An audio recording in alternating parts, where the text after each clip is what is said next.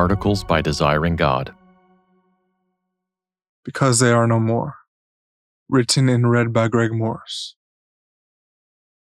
Her time had come unexpectedly.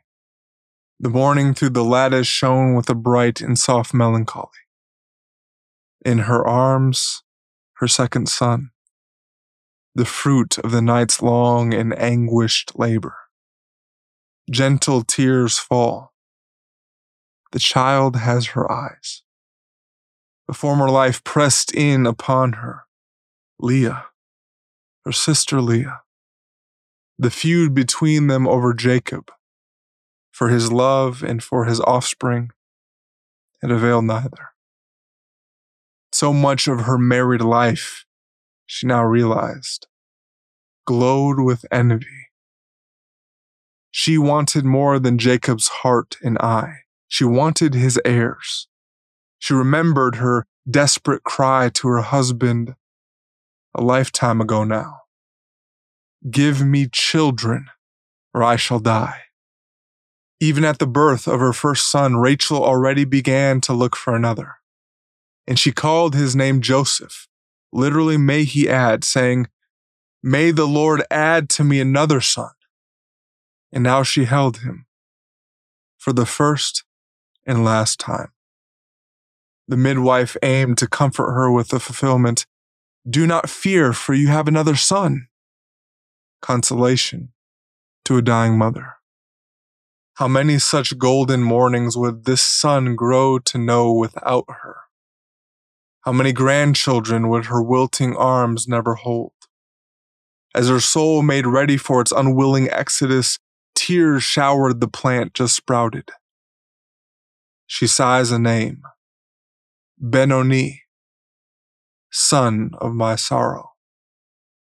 Jacob sat beside his great love, grief gripping him by the throat, yet managing to say, he shall be called Benjamin, son of my right hand, as though to say, as you depart, my Rachel, my dove, this son, this life you brought forth from death, shall be in favor at my side, shall be closer to me than a shadow is close as your memory.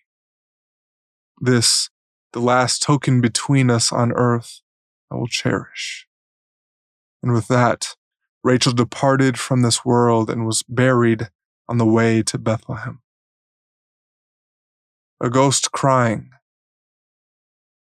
It moves the soul to imagine a mother saying hello and goodbye to her child in the same moment. We can see her with our imagination, gazing longingly at loved ones, her eyes resting upon her son with a look to bring water from the hardest heart. Benoni, Benoni. And it moves us to hear the other two mentions of this mother's tears in Scripture. As the blood of Abel continues to speak, Rachel too continues to cry. In the first incident, Israel has fallen bloodily to Babylon. Amid the stunning note of hope given in Jeremiah 31, we hear her.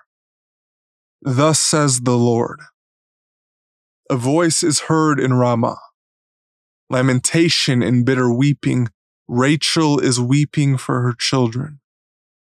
She refuses to be comforted for her children because they are no more.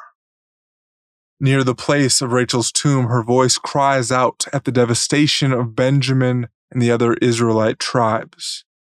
The Lord speaks poetically, resurrecting Rachel, as it were, to picture her as an Israelite mother weeping without remedy for her slain and exiled children.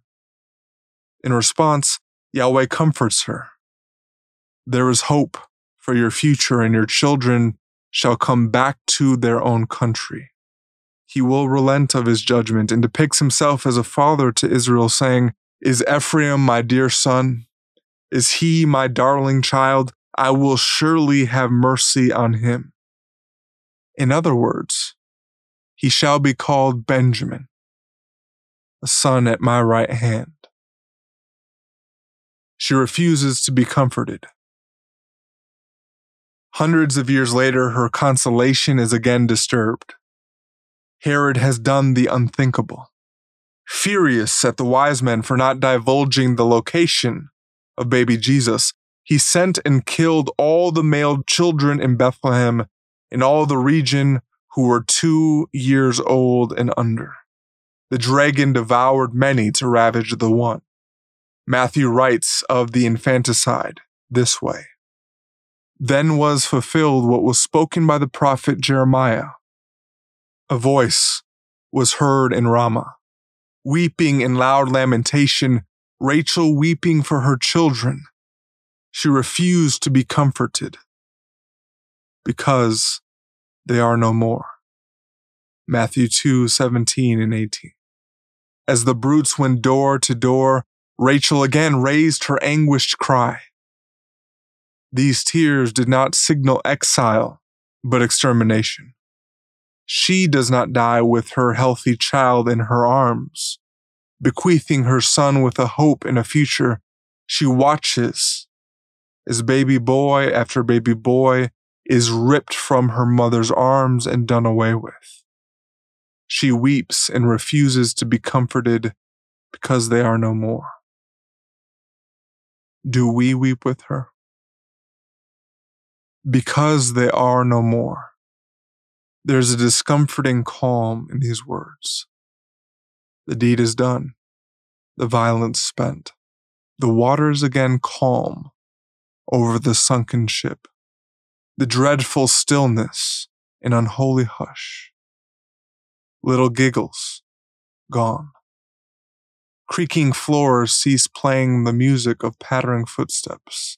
They are no more. Because they are no more. What a word to echo through the empty corridors of the world today. And in the United States alone, a child misplaced every minute. Though we are not ancient Israel, I hear Rachel from a forgotten corner of the world weeping. If a pitiless society will not mourn for the missing, she will.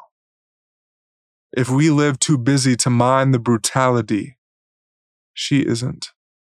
Day after day, she mourns as a mother bereft of more children. As one after another is stolen from behind fortress walls, she begets tears without number. Final punctuations fall. Biographies end. Nothing left to read. Nothing more to say. Towns and cities and even nations full of people gone. Ben-Oni. She looks out from the lattice. Daylight rests upon her with a bright and terrible melancholy.